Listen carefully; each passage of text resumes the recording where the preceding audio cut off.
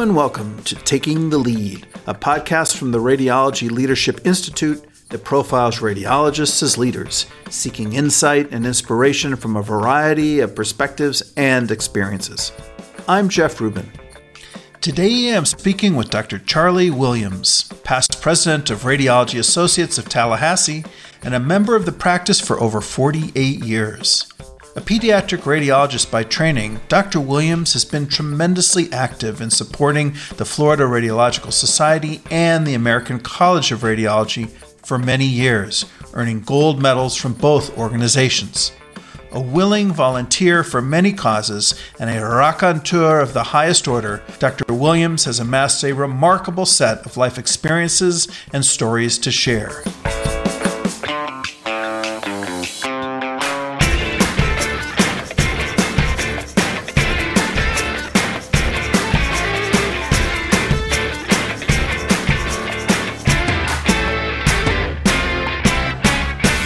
Charlie, welcome. Thank you kindly. Good to see you, Dr. Rubin, and thank you for this opportunity. I'm 82 years old, and I've seen a lot in my time, but the older I get, the better I used to be. Excellent. Let's rewind it to the beginning. Why don't you tell us a little bit about where you were born and raised? I was born in the country. Nearest town was Moultrie, Georgia, in South Georgia. I was born at home in 1940. And my parents were sharecroppers, that's tenant farmers. And how that came about was my grandfather in 1918 died with the Spanish flu and left grandma with 7 young'uns. And they all tried to save the farm and didn't go to school. So consequently, my dad and his siblings could not read and write. How that came about was they planted cotton 2 years in a row, and Banks got the land, Boll Weevers got the cotton, and they became sharecroppers. My grandma's 7 kids couldn't read and write, but when she died, 7 of the 8 grandkids were MDs carrying her coffin. My dad and family, they gave us a lot of love, and they did have common sense. My dad is proud of me. I know he is. I saw it in his tears the night I graduated from high school. And sometimes I wish I'd stayed and taken my place with the home folks, but now I have different shingles on my roof. But I was very fortunate in school to get a few scholarships and go on, and teachers saw in me, as well as the local merchants, things I didn't see in myself. Wow, that is a remarkable origin. So in your household, how many brothers and sisters did you have? I had 2 sisters, but most of the ones that went to medical school were my cousins. When I was a freshman in medical school, I had a cousin that was a sophomore, a junior, a senior, and one had already graduated. We're all from the same county and country, and our parents were all farmers, and our parents couldn't read and write.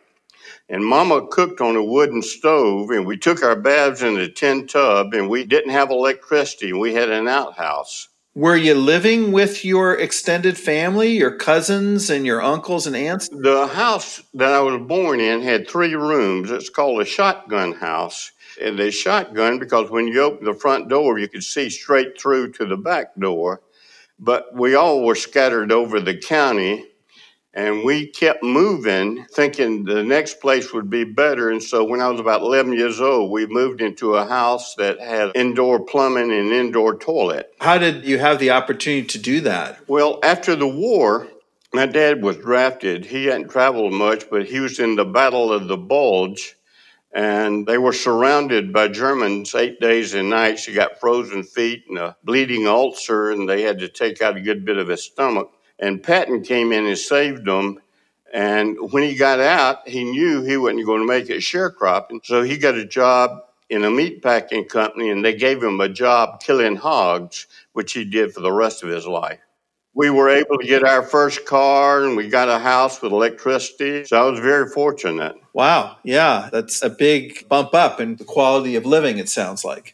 You refer to your cousins a fair bit. You mentioned that they were scattered around the county. Were you connecting with them a lot? Yeah, like when I was in medical school, for instance, I didn't have the money to get a good microscope. And so we all banded together and got a real good one. And the cousin that was a sophomore would meet me before the microbiology lab and hand me the microscope to go in and take the test. So we shared a microscope. It's remarkable that so many in your generation sought medical school and to become physicians. Was this something that you think was transferred from your grandparents in some way? Well, Grandma wanted us to get an education because it was something they couldn't take away from you. And we looked around in the community, and the people that contributed in the community were the physicians, and they had the highest respect. And we knew we wanted to get out of those Cottonvilles. Every time we'd have a family reunion, they'd always say, get your education. It's something they can't take away from you. You mentioned how your father was sharecropping until the war, and then he was working in a meat packing plant. How about your mother? Was she working outside of the home? Well, mainly in the earlier years, she was doing things like canning and putting up food from the garden so we'd have plenty to eat. And after I went off to college, she started working as a receptionist in the doctor's office. I see. Okay. And your sisters, are they younger or older? They're younger, but one of them stayed there and tried to farm. And nowadays, if you're going to farm, you need to win the lottery until the money runs out. Now the farming is big corporations instead of the 40-acre farms. But she stayed there and tried to farm most of her life. My other sister's out in California. They both got college degrees, but neither one went into medicine. Like Grandma had 3 boys named Millard, Dillard, and Willard. Willard's grandson just finished his pulmonary infectious disease residency, and he's practicing in North Florida. I think now Grandma has about 20-something descendants that are MDs. But if you had looked at Dad, like when Dad went into town on Saturday to get flour and wearing his overalls, he wasn't trying to make a fashion statement. They were good people, but because of the Spanish flu, they lost their opportunity. But most of the children did well in school, and they got scholarships. And this was all in Moultrie? Moultrie was the nearest town, but Colquitt County. And when I wrote my books, I wrote about growing up under these conditions in that family. And if you just do humor, it's slapstick. If you do philosophy, it becomes evangelical. So I intertwined the short stories. And the Florida Radiological and the Capital Medical Society started printing them, and some of them were reading the stories to their children to serve as motivation. Can you recall one story that you published from your childhood that folks really seem to enjoy and like to share with one another? Well, I can give you some thoughts on it. Like the other day, I was laying on the back porch with my toes up in the air, calling the dogs, drinking iced tea out of my wife's finest china. And my mind went back to Grandma, who's now passed on. But I'm so glad she passed my way. And the only thing she had to pass on to me, she called me Pedro, was her memories. And she'd grab me by her hands, which were wrinkled like dried apples, and we'd walk down this long dirt road to a rusty tin mailbox that had some of our last names spelled right. And she talked to me about life, about getting my education. She said you didn't have to hang from a tree to be a nut. And it wasn't so much what she said with her mouth, but what I saw in her eyes and felt from her heart. She always wanted me to keep on a clean change of underwear. Well, the other day, I was walking to the mailbox with my grandson and looked down and noticed a few wrinkles in my hand, and a chill set in my body and a wetness set in my eyes. And I started talking to my grandson about getting his education and keeping on a clean change of underwear. I got back to the house, and I must have fallen asleep because I leaned back in my recliner and I heard Grandma sing, "Precious memories, how they linger, how they ever flood my soul." Wow, that's beautiful. You mentioned that your grandma called you Pedro. Why did she do that? Well, when I was born, I weighed around 3 pounds. And she came in and looked down and said, "Look at little Pedro." And all my kinfolks started calling me that. And at the hospital, when I hear somebody page Dr. Pedro, I know it's one of my kinfolks. Oh, Gosh, that's great. It's just your kinfolks that call you Pedro? Well, now some of the people after my books at the meetings would call me Pedro. So growing up, what was your first job outside of the house where you earned an income? Well, picking cotton from the third grade in other people's fields because Dad wouldn't pay me as long as belts lasted. So I'd pick cotton for neighbors and friends and family, and we were paid $3 100 pounds. But $3 back then could buy a pair of blue jeans. Mama had made me up to the third grade. My shirts were made out of flour sacks. When she went into town to get flour, I went with her because I didn't want the one with daisies on them. But when I started picking cotton, I could get close to 100 pounds, and therefore I could buy a store-bought shirt or some Levi's. That was the first job. Then when I was 13, I started working in the men's department at Belk Hudson's. I got my Social Security card then, and then I moved down to the drugstore, the cash drugstore, and worked behind the fountain at 14. At 15, I moved to a men's clothing store, and out of high school, I would go around 3 o'clock around to the clothing store and work, and he would go play golf. And I did that through high school, but then when I got off work, I'd have to walk home or either hitchhike.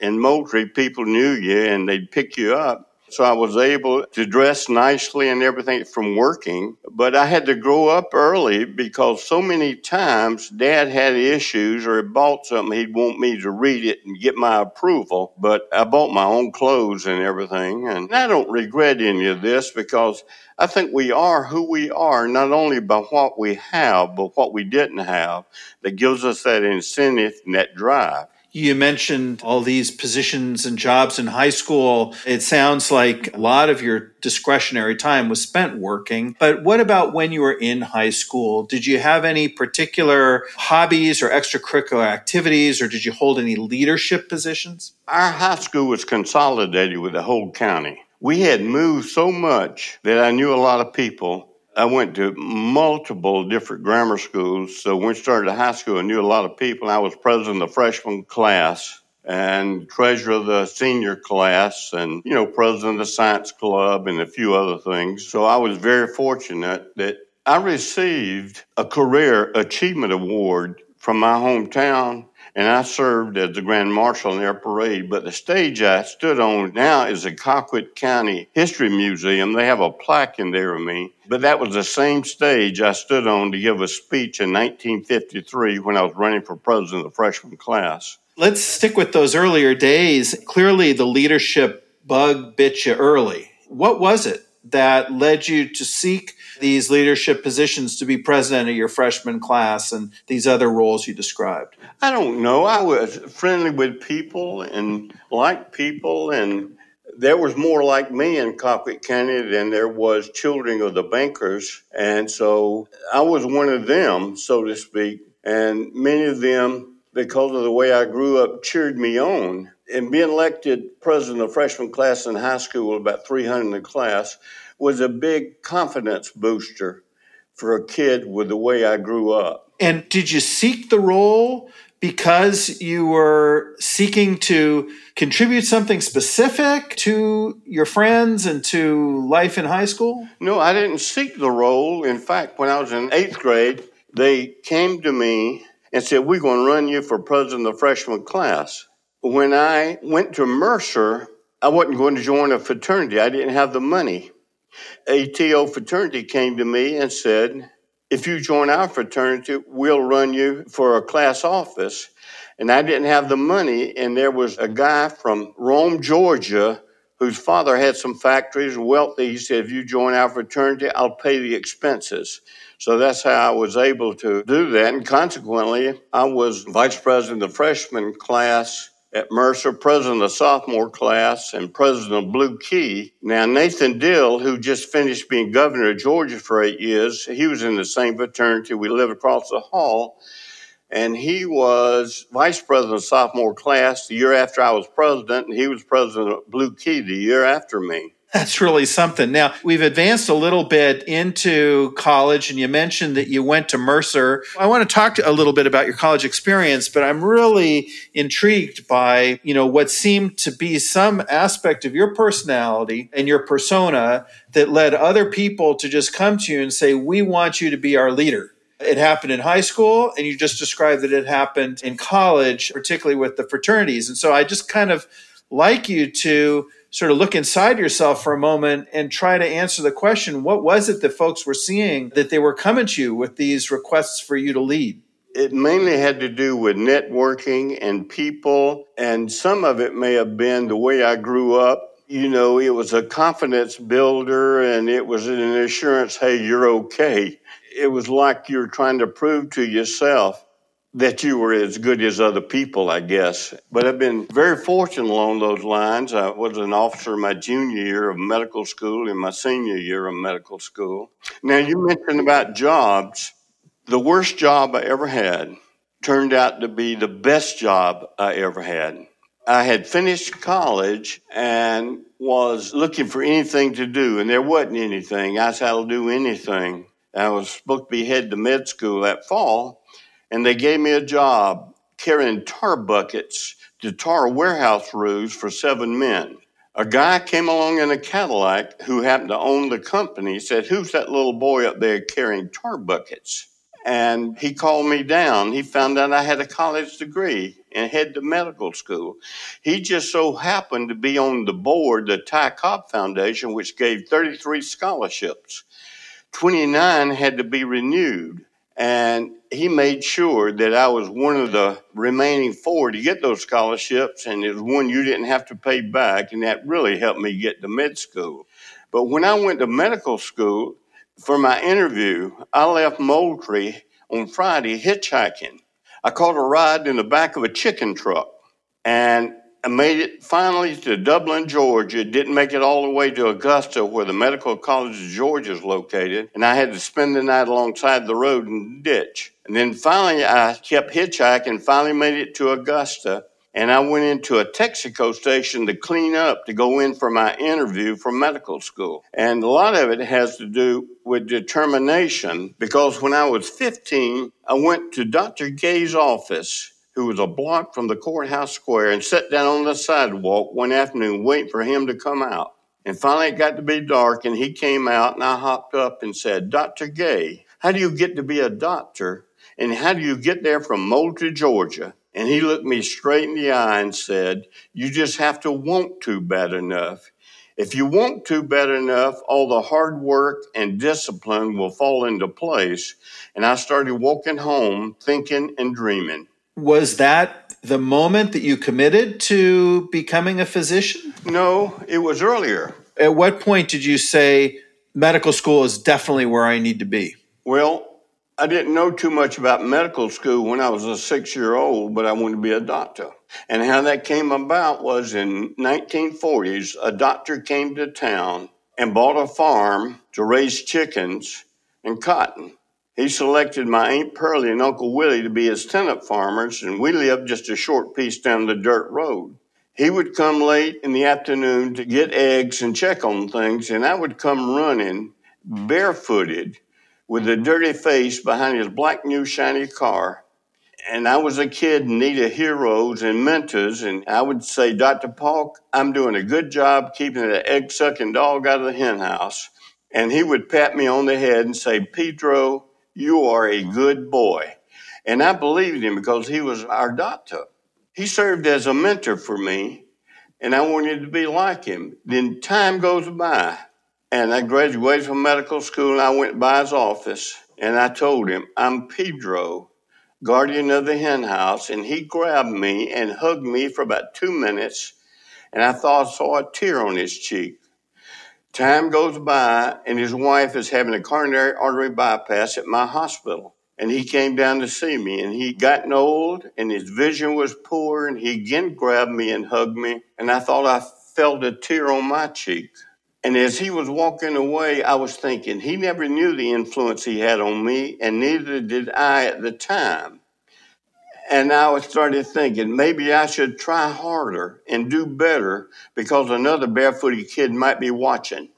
So you went to Mercer for college, and you knew from the time you were 6 years old that you were going to be a physician? I wanted to be. In fact, when the people signed my annual when I was 13, and during my senior, 20 or 30 of them signed, said, "Good luck. I know you're going to make a good doctor." Beautiful. And so what did you study when you were at Mercer? I did a science concentration, predominantly chemistry, and minored in physics and biology. And I didn't take any speech classes, but I've had the opportunity to be the dinner speaker in about 40-something states. In some states, like Tennessee, 7 or 8 times. You mentioned then you went on to the Medical College of Georgia in Augusta and finished medical school around, 1966? The Vietnam War was raging on around that time. Were you drawn into the military? Yeah, but when I finished medical school, you could go directly into practice. But I felt like I needed more learning, so I did an internship, and I did what they called back then a GP residency because I didn't know about radiology. And then I went into the Air Force as a captain, and my whole 2 years in the Air Force, I did nothing but pediatrics because they were a pediatrician short. And since I had done a family practice residency with a lot of pediatrics in it, they chose me to join the pediatric department. So what led you to join the Air Force? And it sounds like you were practicing medicine the whole time and really not even taking care of soldiers or any enlisted men or officers. It was really just their children. Well, back then, during my day, you got drafted. And so I chose the Air Force over the Army. I was stationed at Homestead, and there was a radiologist there by the name of Bob Steiner. At first, when I got there, he felt sorry for me because he'd never met a Southerner. And then later, he told me he was embarrassed because he said, "I think you knew more than me." But anyway, I was seeing a lot of well baby checkups, runny noses and ears. And finally, I decided I wanted to maybe do something else. And I watched Bob Steiner, and he suggested pediatric radiology. And he suggested that I go out to Texas and spend time with Ed Singleton. I see. And so, here you are, a Georgia boy all your life, and you went to Texas for residency. Yeah, mainly because of the Texas Children's Hospital in Baylor. And Ed Singleton, I really loved, and he should have kicked me out of his program because the day I arrived, the auditorium was filled with people from MD Anderson and Baylor and University of Texas. And I was on the third row, and these pediatricians were there and all the radiologists. The place was packed, and I was on the third row. He was showing a case of a dwarf, achondroplastic dwarf. And then he said, this mother had 6 others just like him. Does anybody know this family? And I raised my hand and asked him if her name was Snow White. And he stopped the conference and said, "Who are you?" I said, "I'm Charlie Williams from Moultrie, Georgia." And he said, "That explains it." And then over the years, we stayed in touch, and he wrote me some nice letters. And when I was a speaker at the state meeting in Texas, he came to sit with my wife, and he wrote me and said I was his favorite raconteur. I called him back and said that I had to go to the dictionary to look that word up, but we stayed friends. And before he died, he called me and said, "Charlie, I'm still working. My body ain't what it used to be, but my mind's okay. If it's not, they hadn't told me." And I said to him, "Ed, they may have told you, but you forgot." But he was a big influence on me, and so was Dick Fisher out there and Stuart Bashan and a few others. Sounds like you didn't hesitate to step outside the norm and let your presence be known and to exercise your sense of humor. Well, he had a sense of humor, fortunately, and as a result, over the years, we stayed in touch quite often before he passed away. Just to turn a moment back to this decision to go into radiology, you mentioned that Bob Steiner had a big impact on you in that regard. What was it that told you that a life career in radiology was what you wanted to pursue rather than taking care of children or the general practice that you had trained for? Well, the patients you get were those that were referred by pediatricians. So he wasn't just doing a lot of baby checkups. You can all be leaders in your community if you look after the patients and you take care of the referring physicians. When I arrived in Tallahassee, we had one employee in our private office. We now have 250. I was the first subspecialty to arrive. And in time, the pediatricians, they made me members of their department as well as the radiology. And in time, they would send me cases, not just ordering an exam, but for example, the patient makes a funny noise or the patient has blood in the stools. Do what you need to do to work that case up. And I found out in radiology, just like in mammography, you can spend time with mamas and grandmamas and be a physician. And it's not just sitting in a dark room. And that's what I like about pediatric radiology. And it just thrilled my soul when I'd reduce an intussusception to walk out and tell them their child's going to be all right. There was a committee I was on in ACR called branding. And they decided to take out full-page ads for the USA News and World Report. And it went to New York and Miami and some of the big cities. But that didn't touch the vast majority of people, and particularly the Midwest and the South. And Murray Janover, who was president of the ACR, said it very well. When you walk into a room, say, I'm Dr. Williams, you're a radiologist, and I'm going to be taking care of you. And I think we can all be leaders along those lines, but different people on different scales. For example, if a patient's been waiting out in the waiting room for a while, patients will tolerate a lot if they know you have their interests. So I would walk out and speak to them and say, I know you're here. I'm sorry there's been some delay, but as soon as they get the room set up, once we get you in there, we're going to take care of you and we're going to look after you. And if you connect with the patients, the referring doctors appreciate it, but also the patients deeply appreciate it. Yeah, such important points. And so you completed extra training beyond your radiology residency to focus on pediatric radiology specifically? Then I left Texas and I talked with Ed Singleton, but I wanted to be nearer my cabbage patch. And Tallahassee, is only about 55 miles from where I was raised.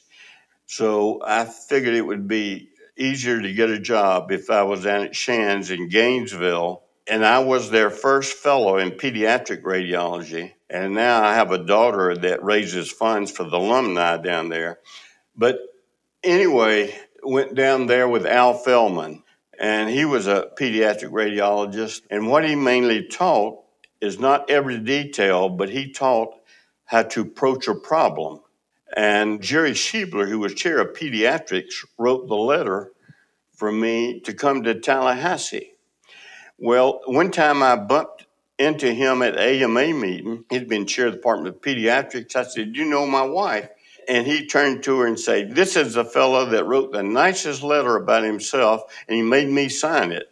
Of course, he was kidding. All right. So you went to Tallahassee, you spent time at Shands, you tuned up your pediatric radiology and such. And so when you were done with your training, what was your next step? Well, I went to Tallahassee, and the pediatricians were making a lot of noise. And so the group, there was only 4, decided to hire a pediatric radiologist to satisfy them. But when I arrived, they said you need to do general radiology in order to be in this group and take night call and all. And so the first case I had was a pancreatic arteriogram, even though I'm a pediatric radiologist. But the first thing I did was I went around to every pediatrician's office, sat down with them to find out what the problems were and how can we solve it and how could I best serve them. So I had to practice pediatric radiology almost as a hobby in addition to the diagnostic. But as time went by, we now have like 4 neuroradiologists, 3 musculoskeletal, and we have a med school. And like I said, when I first arrived, we had 1 employee in the office. We got 250 now, and a 750-bed hospital. Was the practice called Radiology Associates of Tallahassee back then? Well, when I first arrived, it was called McCullough, Lindsay, and Bonk. and they've all passed on now. And Radiology Associates, Tallahassee, shortly thereafter it became.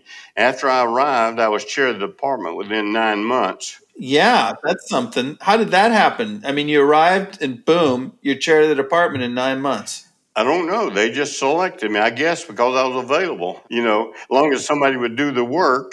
And we were the first ones to get a CT scanner in Florida, the 6th in the nation. And folks were coming from Gainesville, Pensacola, and Jacksonville to get a CT scanner. The neurosurgeons wanted to read them. The neurologists wanted to read them. Radiologists wanted to read them. There was no place to go. So how we solved that was it was put at the hospital. And we first did it without contrast, and then with contrast. It took 3 minutes per slice. And we said, okay, if you want to do it, you got to come over from your office. And they didn't want to sit through a whole thing of 3 minutes per slice. And we charged $10 to read a CT head. And then within 2 years, we hired a neuroradiologist and a second one. And presently we have 4. How did it come to pass that amongst all of the centers in the United States that would be interested in seeking CT scanner, that you received the 6th CT scanner available there in Tallahassee? Well, we had a guy over in England, and it was the old EMI scanner, and it had something to do with the Beatles, and it showed such promise. An order was placed 2 years before they came out. So when it did come out, we would be the first in Florida to get it. Whose idea was it to place that order? Well, it was a physician that placed it, but then it was a hospital that accepted it. And 4 of us did an exhibit in the fall of 1974 to the Florida Medical Association. We have a cerebral arteriogram, and back in my old days, I had to do about 15 of those a day. And then we'd have the EMI scan beside each other. And we put on the exhibit, and most doctors had never seen one. And it took us 2 years before we could get a neuroradiologist that had the training. And we had the same problem with ultrasound. The hospital wasn't going to put one in. We said, we'll do it in our office. When we ordered, they said, oh, we'll put it there. It was the OB scanner. And I went off like the Chapel Hill. I went out there with Fay Lang in San Francisco, went around before it got there to learn how to do the OB scan. And finally it was set up. And OBs and other doctors wanted to do it. And they said, okay, we don't have a tech. You have to come and do it. Well, they wouldn't leave their office. So we only had the radiologist doing the B scan, didn't have a tech. The pattern got established. After about 6 to 9 months, we trained techs. Then those same techs we trained was with us for about 30 years. Really great messages in the establishment of CT and ultrasound in your practice. The willingness for the radiologists to spend the time, do the procedure is what led to it staying within radiology. So I appreciate your telling that story. Now, over a 30-year period, from 1975 to 2005, you were the department chair for 12 of those years, at least in 4 discrete blocks. And those blocks were between 1 and 4 years. That's an unusual distribution of activity. Can you help us understand what was going on there, why you were chairman for a while and then not chairman, then chairman again, and back and forth? Well, when I became chief of staff of the hospital, I was the only person in the history to be chair of the executive committee more than once at the hospital. And I felt like I had to place myself in a position that was not the appearance of conflict when you're looking out for the whole medical staff. In fact, we were the first place in Florida to do heart transplants. We don't do it anymore. It was too costly. But I became dear friends with the CEO. And in fact, when he died in his 90s, his wife asked me to do his eulogy, which I did. But the problem was the next CEO was not that way. He entered my office and said, we want you to sign this white paper. And looking over it, it was where they could get rid of you without cause. So what I did, I went to Radiology Associates and got them to donate $30,000. We got attorneys. In the meanwhile, they have gotten rid of the radiation oncologist, but they didn't put him through the bylaws. And I formed what we call concerned physicians. I selected one from the internists, the OBGYNs, the pediatrics, pathologists, and we developed what we call a black paper. And we raised money through the medical staff with us donating $30,000 as radiologists, and we would meet weekly. And things got tougher and tougher because of the CEO and what he was kind of controlled. They brought in a law firm, and they stood up before the medical staff and said, we represent offices in Pittsburgh, Houston, Paris, and everywhere else. And I stood up and said, I'm Radiology Associates. We have offices in Perry and Quincy, the little towns around here. And they had said that in Houston, Texas, it's not unusual for radiologists to move from one hospital to another. And I stood up and said, I was in Houston, Texas, and you could change hospitals without changing parking lots. And this is no Houston, Texas. And what can happen to one of our brothers can happen to us all. In the meanwhile, we got up a vote of no confidence. And nobody wanted to be the first name on the list, so I got the 6 past chief of staff to sign it, and then people started signing it. Then I had a contact with a newspaper, and headlines were 85% of the medical staff has vote of no confidence for this CEO. We're still there, and he's gone. Well, that's a remarkable story of advocacy from within. It sounds like this activity was taken external to the medical staff organization, but still essentially led by the medical staff leadership. Well, they made me, after that, chair of the bylaws committee. And what happened is, as long as the hospital follows the bylaws, they can do a lot. But what we did was change the bylaws and raise the bar. And shortly thereafter, I got a call from a radiologist in West Palm Beach, and they had let him go. And I asked him, did they follow the bylaws? And I found out they didn't. He asked me to come down there and talk to him, and I did. It was settled out of court. I don't know how many million he got. I see that you were also president of the group of Radiology Associates of Tallahassee. And if I'm reading things right, you were initially president and then subsequently vice president, and then subsequently serving on multiple committees. That seems a little backwards from how it usually works. Do I have that right? Well, I got involved with a lot of things. The state, the ACR, the Council Steering Committee, the Board of Chancellors. You know, a person can have battles, but they have to choose their battles. Everything can't be a battle. But I was very fortunate with the group. So when I got involved with organized radiology, the group allowed me to have the first choice of vacations and everything else, so I could arrange them around the ACR and the FRS, the Florida Radiological and all. And that's how that came about, because it was hard to be president of the group and do a lot of the other things. And I was just like any other radiologist, sitting there trying to keep my numbers up. But when I got involved with the Florida Radiological, the first meeting I ever went to, there was 15 of us in fall of 74. And we showed interesting cases. I remember it very well. I showed a case of ascariasis on the GI study. They introduced me as this kid from South Georgia whose idea of a 7-course meal was a 6-pack of beer and a plate full of possum. And I stood up and said, that's a dead burn lie. I don't even drink beer. And since that time, we even have 80 and 90 residents to come to our meeting. We have 250 to come to our meeting. I've been very, very fortunate, because Florida Radiological established a Charles D. Williams Legacy Lecture that they bring in national speakers. And we've had good leadership, like with Larry Miroff and Mike Raskin, and we've kept the old timers there with the historical past. But I was, just like any other radiologist, working hard, concerned about my practice.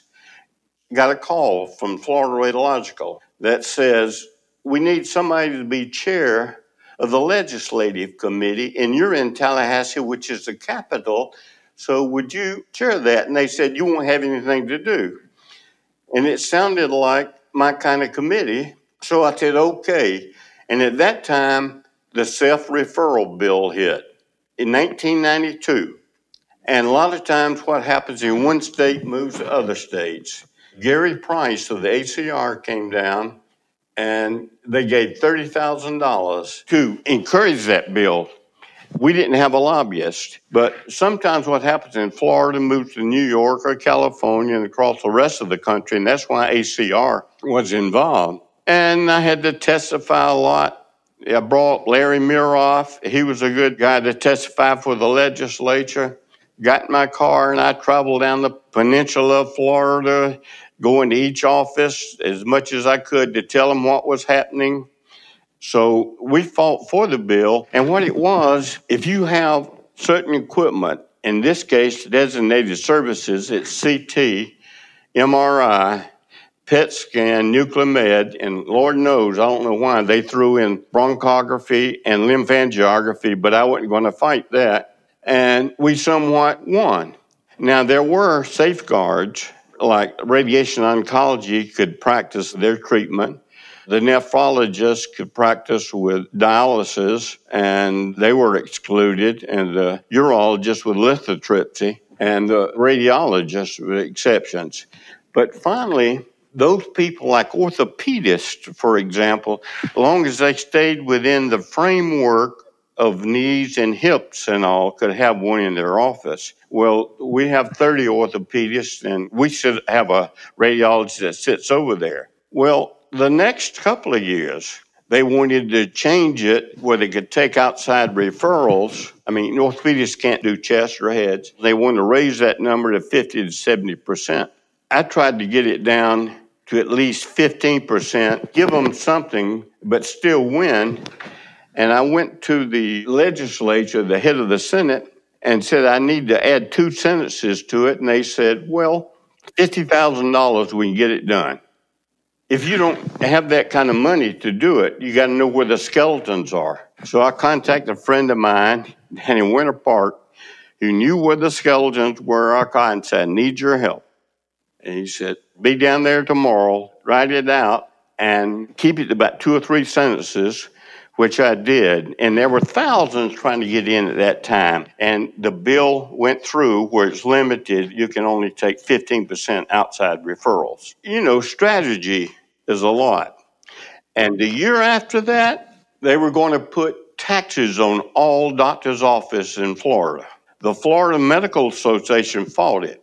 And I went to my group to ask for $100, and I was turned down. After the session, the only thing that stood that people that had to pay taxes were the radiologists. If you had a CT scan in your office, you're going to have to pay tax on your chest, your hands, your fingers, anything. My group then gave me $10,000 to get it off. Now my group puts $25,000 a year into a PAC, and they don't even know it. It comes out of the salary. So we can donate the FRS or ACR. It used to, I got tired of going and asking for $100 or $200 or $1,000. Well, we fought this, and we had to get an outside group to sue the state of Florida over this. And I testified and said, this is a societal problem.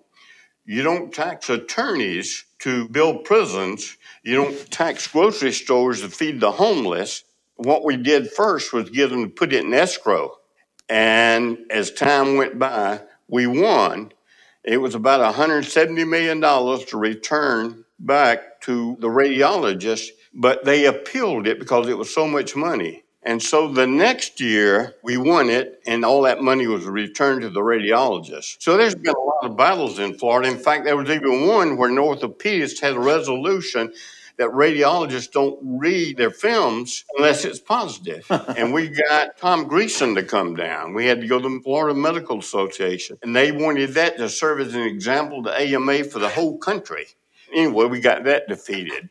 It's a remarkable accounting of so much commitment to this role as a legislative representative for the FRS. I think that it's also a remarkable statement of the critical role that advocacy plays in helping to shape our field and shape our practice. The effort that you as an individual, put into place in embracing this role, a role that was presented to you as, not too much to do, and you really took it on. And, the influence that you brought is remarkable based on what you just told us. Now, by my count, you held at least 80 formal roles with the Florida Radiological Society and the American College of Radiology, including being the president of the FRS, vice president of the ACR, culminating in receiving gold medals from both organizations. You must have found it tremendously rewarding to commit so much time to those organizations. What drove you? What led you to continue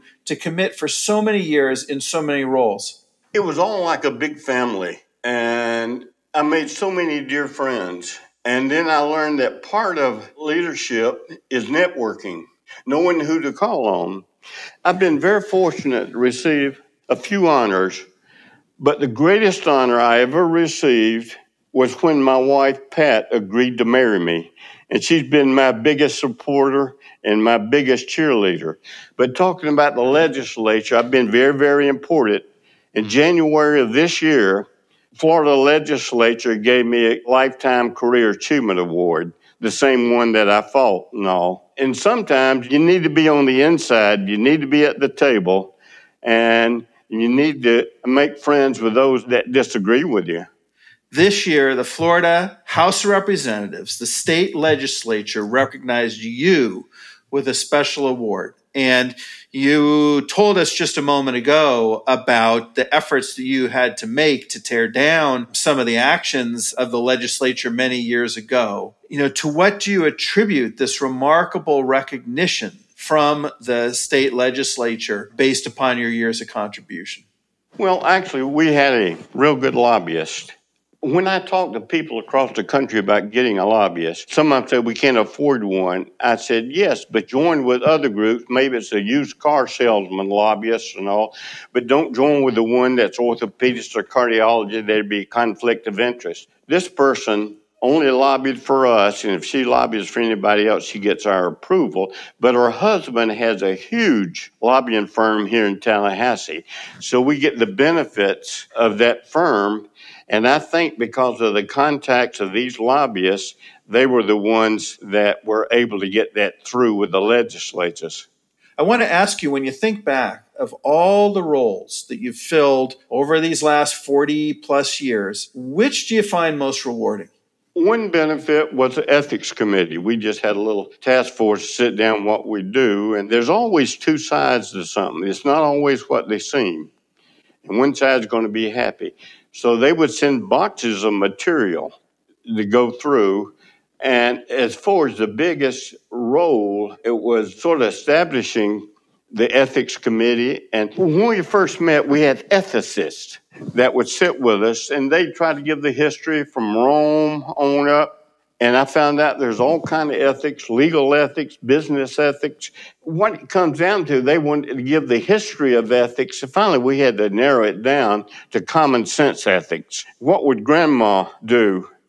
And I tell you, I learned a lot from her over the years because in medical school, I got an A on my psychiatric paper about this. Tell me about your mama, tell me about your daddy. And then years later, I find out that it had nothing to do with mama and daddy. It had to do with chemical imbalance. And then when I was in medical school, they treated diverticulitis with a soft diet. Now it's a high fiber diet. And the main thing which has held up over the years is what grandma taught me.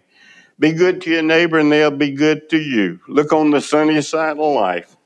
Amongst all of the activities, the ethics side of things really resonated with you? Yes, and the other committee was the Government Relations Committee. I found that interesting, and I visited Washington a lot. Yeah, I mean, it really seems like you have been very committed to making a difference at a very high level legislatively, and you've been very effective in it. And the ethics, I see the connection to your roots and your moral compass and helping to guide the organizations ethically. You and Larry Muroff wrote an article in the JACR, which you followed up with a number of speaking engagements on apathy in private practice. Did you recall your main points in those presentations? It seems like it's a real important topic. Larry's been a dear friend since 1972. When he was president of the A Cube CR Square, the chief residence, that's when we first met. We first came to Florida. And we noticed a different culture evolving. Like when we interview people for jobs, the first thing they was asked, do you have a Nighthawk? and how many hours I have to work. And also at that time with some of the new ones, trying to encourage them to get out and talk with patients. They wanted to sit in their room with the door shut and turn out the work. And so I was trying to overcome that in our practice. And one thing we've done to get rid of that is, like, for instance, our president of the group now, we give him more time off. And like, we have one guy now that's on the board of directors of the hospital and in line become chair of the board. And we give them time off and we pay people to go to meetings because we take a value in it. Because if you don't do something with people like me that was involved with organized radiology and the patients we serve, then they're missing out on something. And so we have to look for incentives to get people to allow the value of spending time with other physicians and spending time at these meetings, sometimes at night or early in the morning, to overcome this apathy which is occurring. I hadn't read that article in a long time now, but we did get a lot of feedback and a lot of comments on it and a lot of agreement on it.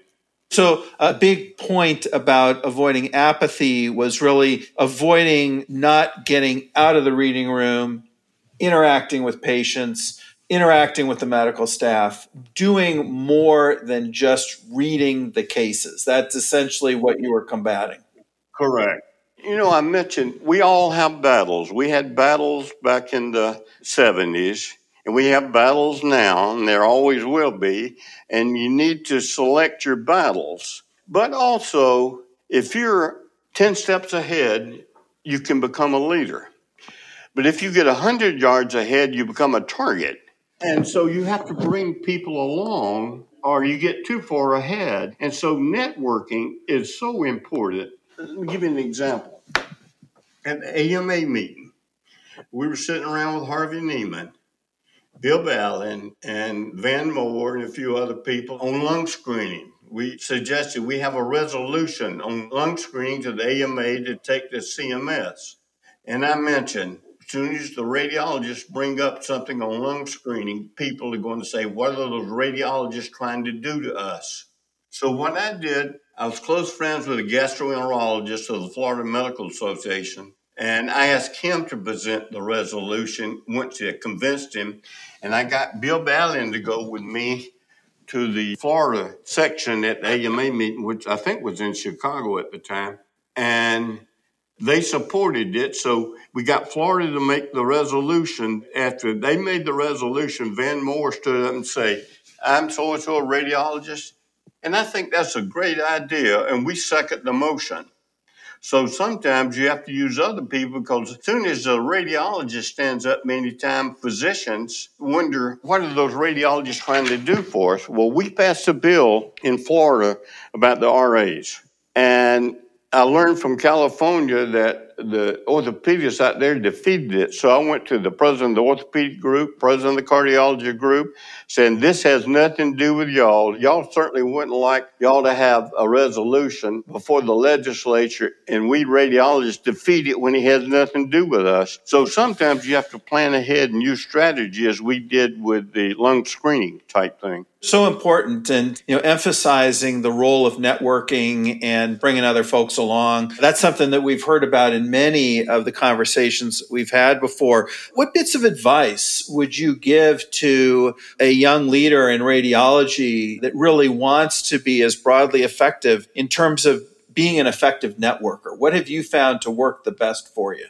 Well, first of all, you don't start out by being on the top. To be chair of a committee, you have to join a committee. You don't immediately become on a council steering committee. You have to have the exposure. You need to become an alternate counselor or counselor. Everybody doesn't have the same talents. There's some that's better on the local level. There's some better on the state, and there's some better on the national. But regardless of what level it is, you have to start somewhere on a committee, and eventually you'll be the chair, and it takes time, and there are rewards with it, because my wife and I have made so many dear friends, and the thing I liked about the FRS and the ACR was they accepted our spouses along the way, and it really became like a family, and we still get Christmas cards and everything else, and I've been able to live a life I never dreamed of. Now, you mentioned a little while ago that you were the Grand Marshal of the Moultrie, Georgia Christmas Parade. How did that invitation come your way? Well, I had written books about growing up in Colquitt County, Moultrie, Georgia. The first book had 5 editions called Simpler Times, the second one called More Simpler Times, and then I was contributing author to a book called Country Soul with Dolly Parton, Jeff Foxworthy, and Lee Greenwood. What happened was I wrote a national medical article, didn't hear from a soul. Then finally I wrote one about Grandma and some of her wisdom, and I started hearing from places. I wrote for the Florida Radiological and Monthly. Now I'm writing for the Senior Retired, and the funds from my book go to provide the administrative care for something called the We Care program. So the same physician in Tallahassee is not seeing charity patients. And it's evenly distributed. And there's 2 hospitals here, and they're distributed, radiology associate, surgery, pathology. And as a result, we've been able to deliver over $170 million worth of care to the indigents. And that's just writing about growing up in Moultrie, Georgia. But because of the books, they decided to have me as the Grand Marshal, and it was very interesting. They had the lead tractors pulling floats and everything, and something I never dreamed of. People lined up around the courthouse square, and here we come waving, then hearing all these people lined up along the sidewalk hollering, "Hey, Pedro," and it was very touching. During the parade, were you sitting on the back of a huge Cadillac convertible waving to the crowds? How did that go down? No, I was in the back of a Mercedes convertible. Very nice. And I was also very touched. The governor of Georgia gave me a Lifetime Achievement Award. What amazing recognition. Now, I noticed that 10 years after serving as Grand Marshal, you delivered the Christmas talk at Georgia's governor's mansion in Atlanta. Was the governor there for that talk? Yes. What did you speak about? I just told Christmas stories, and there was one special one. I don't know if you have time for it. Sure, let's hear the special Christmas story. The title of the story is There Really a Santa Claus? And this is a true story. Pedro always looked forward to the church play at Christmas. Pedro usually got to play the donkey, except the one time they used a real donkey. At the Christmas play, everybody practiced their parts. One time at the play, Robert was going to be asked, "Who made you?" and he's supposed to answer, "God." The night arrived and the question was asked 3 times, "Who made you?" and nobody responded until Thelma said, "The little boy that God made is home with the chicken pox." The play concluded with the off-key children's gospel singers. Well, in 1949, school let out for Christmas, and Pedro and Emmett were riding the school bus home talking and thinking about the Santa Claus. Emmett said that he had tried to be good and wanted a BB gun. Robert, who was listening to the conversation, said that last year on Christmas Eve, he heard Santa Claus holler and mumble "dadgummit" when he stumbled over his dog in the dark. Pedro had gotten old enough and big enough and bright enough to know that Santa Claus was going to bring him his favorite toys. He needed to pray real loud so Mama, Daddy, and Grandmama could hear him. He also knew that it helped to turn down the pages in the Sears Roebuck catalog in the outhouse. Pedro wanted to believe in Santa Claus just like Emmett, who was younger. Christmas morning arrived, and there it was, the shiny new bicycle, just like Pedro wanted. And there was some fruit and a brand new Little Red Ryder BB gun with some Daisy BBs. Pedro couldn't wait to show Emmett and headed to Emmett's house. On arrival, Emmett looked over at Pedro, barely able to speak, and said, "Pedro, Santa Claus didn't come. Either I've been bad or he ran out of toys."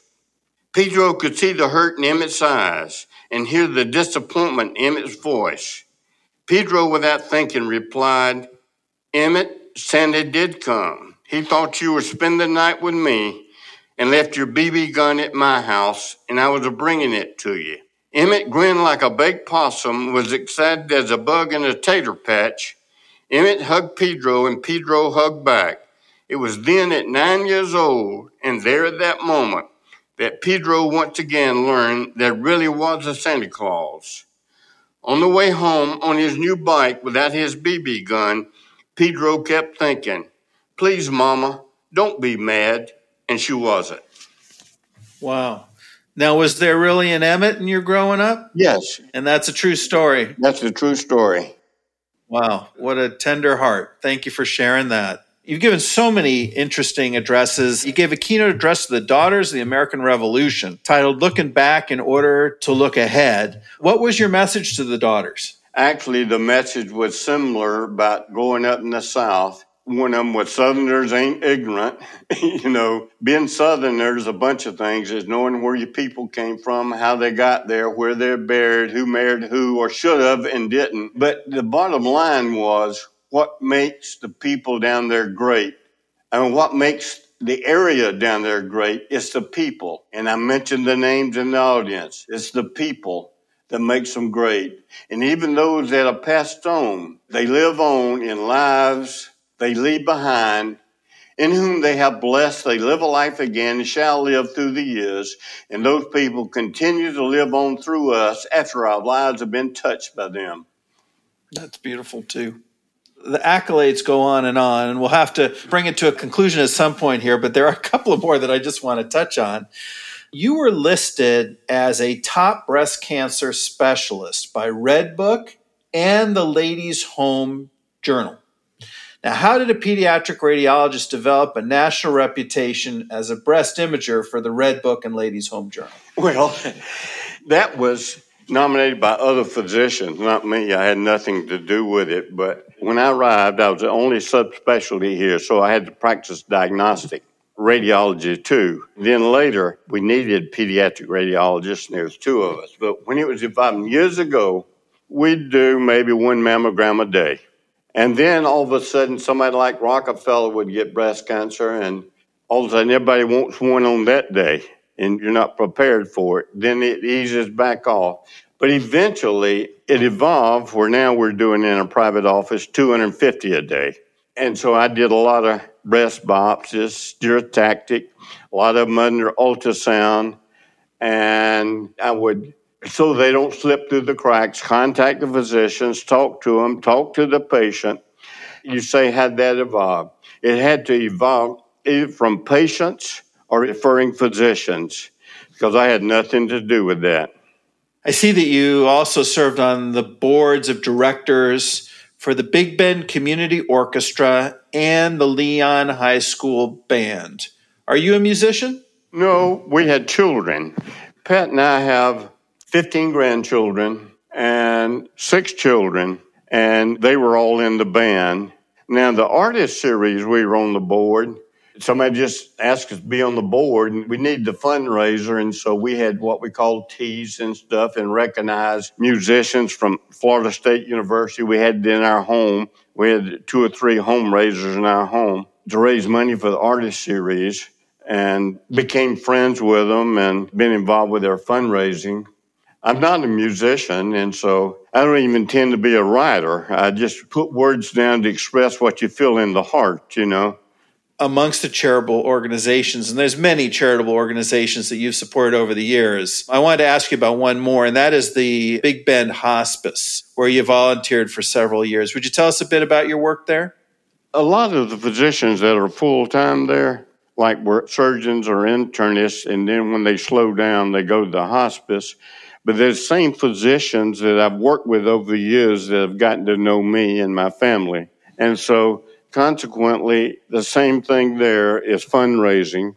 And also during Christmas, we set up trees in the mall where people can come and hang something in memory of their family and make a donation, which all goes to hospice. We've all had friends and family that the time comes and it goes to hospice, so I think that's a rewarding fundraiser in working with them. Indeed it is. Now, you mentioned that you've got 15 grandkids and 6 children. Do they live nearby? Do you get together as a family? What's your family life like these days? There's 3 of them that lives by.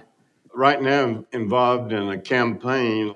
My brother-in-law's brother is mayor of Tallahassee, And right now he's involved in a campaign. But we have 3 children here, one in South Florida, one in Charleston, and one in Kentucky. So all sort of there in the South, and you spend time going and visiting with them all. Of course, during COVID, we didn't travel as much, but now we try to spend time, or they try to spend time with us. I had to build a bigger room on the house, 1,600 square foot, so we could all gather in at Thanksgiving and Christmas, and my wife loves to decorate. I live on acreage, and I like to dig as long as it's not for survival.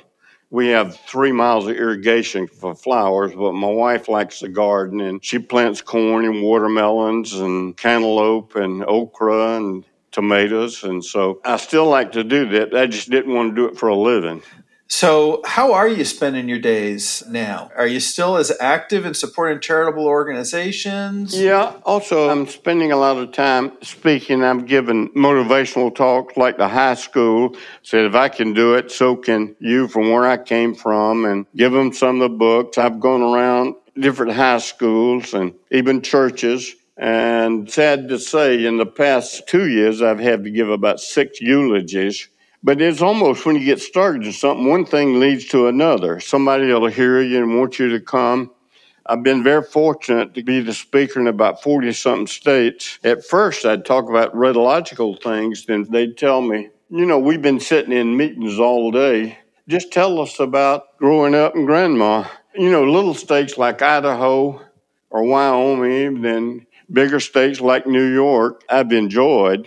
And what you do is you just have to speak from the heart, and best things are felt in the heart.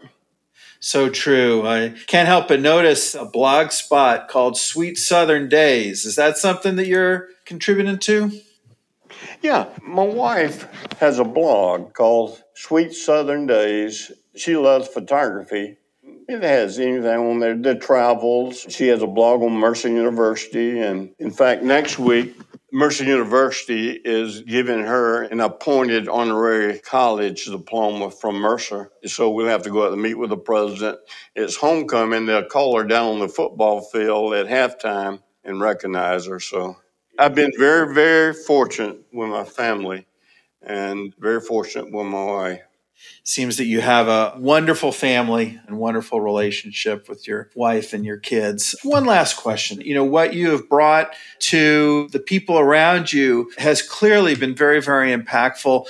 What advice would you give to a young physician who's inspired by your journey and would like to pursue leadership? I would say if I can have the road I traveled as an independent radiologist, I think anybody can do it. It's like Dr. Gay told me, you just have to want to bad enough. If you want to bad enough, the hard work and discipline will fall into place. But don't expect to start out at the top. You start out at the bottom, start out with a committee and become chair of the committee. And the rewards are just endless. You will meet wonderful people. It'll become like family. And you'll touch a lot of lives, and a lot of lives will touch you. Well, Dr. Charlie Williams, I can't thank you enough for sharing your remarkable life, your childhood, your upbringing, and your very, very refreshing perspectives that have led for you to be so impactful for our field in Florida and nationally. It's really inspiring to hear your stories and to talk to you. Thank you so much for joining us today on Taking the Lead. Well, thank you. It's been an honor, and it's nice to chat with you. Wish everybody the best.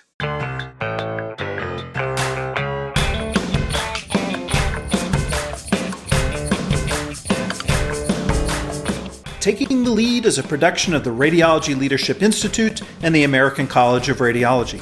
Special thanks go to Anne-Marie Pasco, Senior Director of the RLI and co-producer of this podcast, to Port City Films for production support, Linda Sowers, Megan Swope, and Debbie Cacall for our marketing and social media, Brian Russell, Jen Pendo, and Crystal McIntosh for technical and web support, and Shane Yoder for our theme music. Finally, thank you, our audience, for listening and for your interest in radiology leadership. I'm your host, Jeff Rubin, from the University of Arizona College of Medicine in Tucson. We welcome your feedback, questions, and ideas for future conversations. You can reach me on Twitter at GEOFFRUBIN or using the hashtag RLITakingTheLead. Alternatively, send us an email at rli@acr.org. I look forward to you joining me next time on Taking the Lead.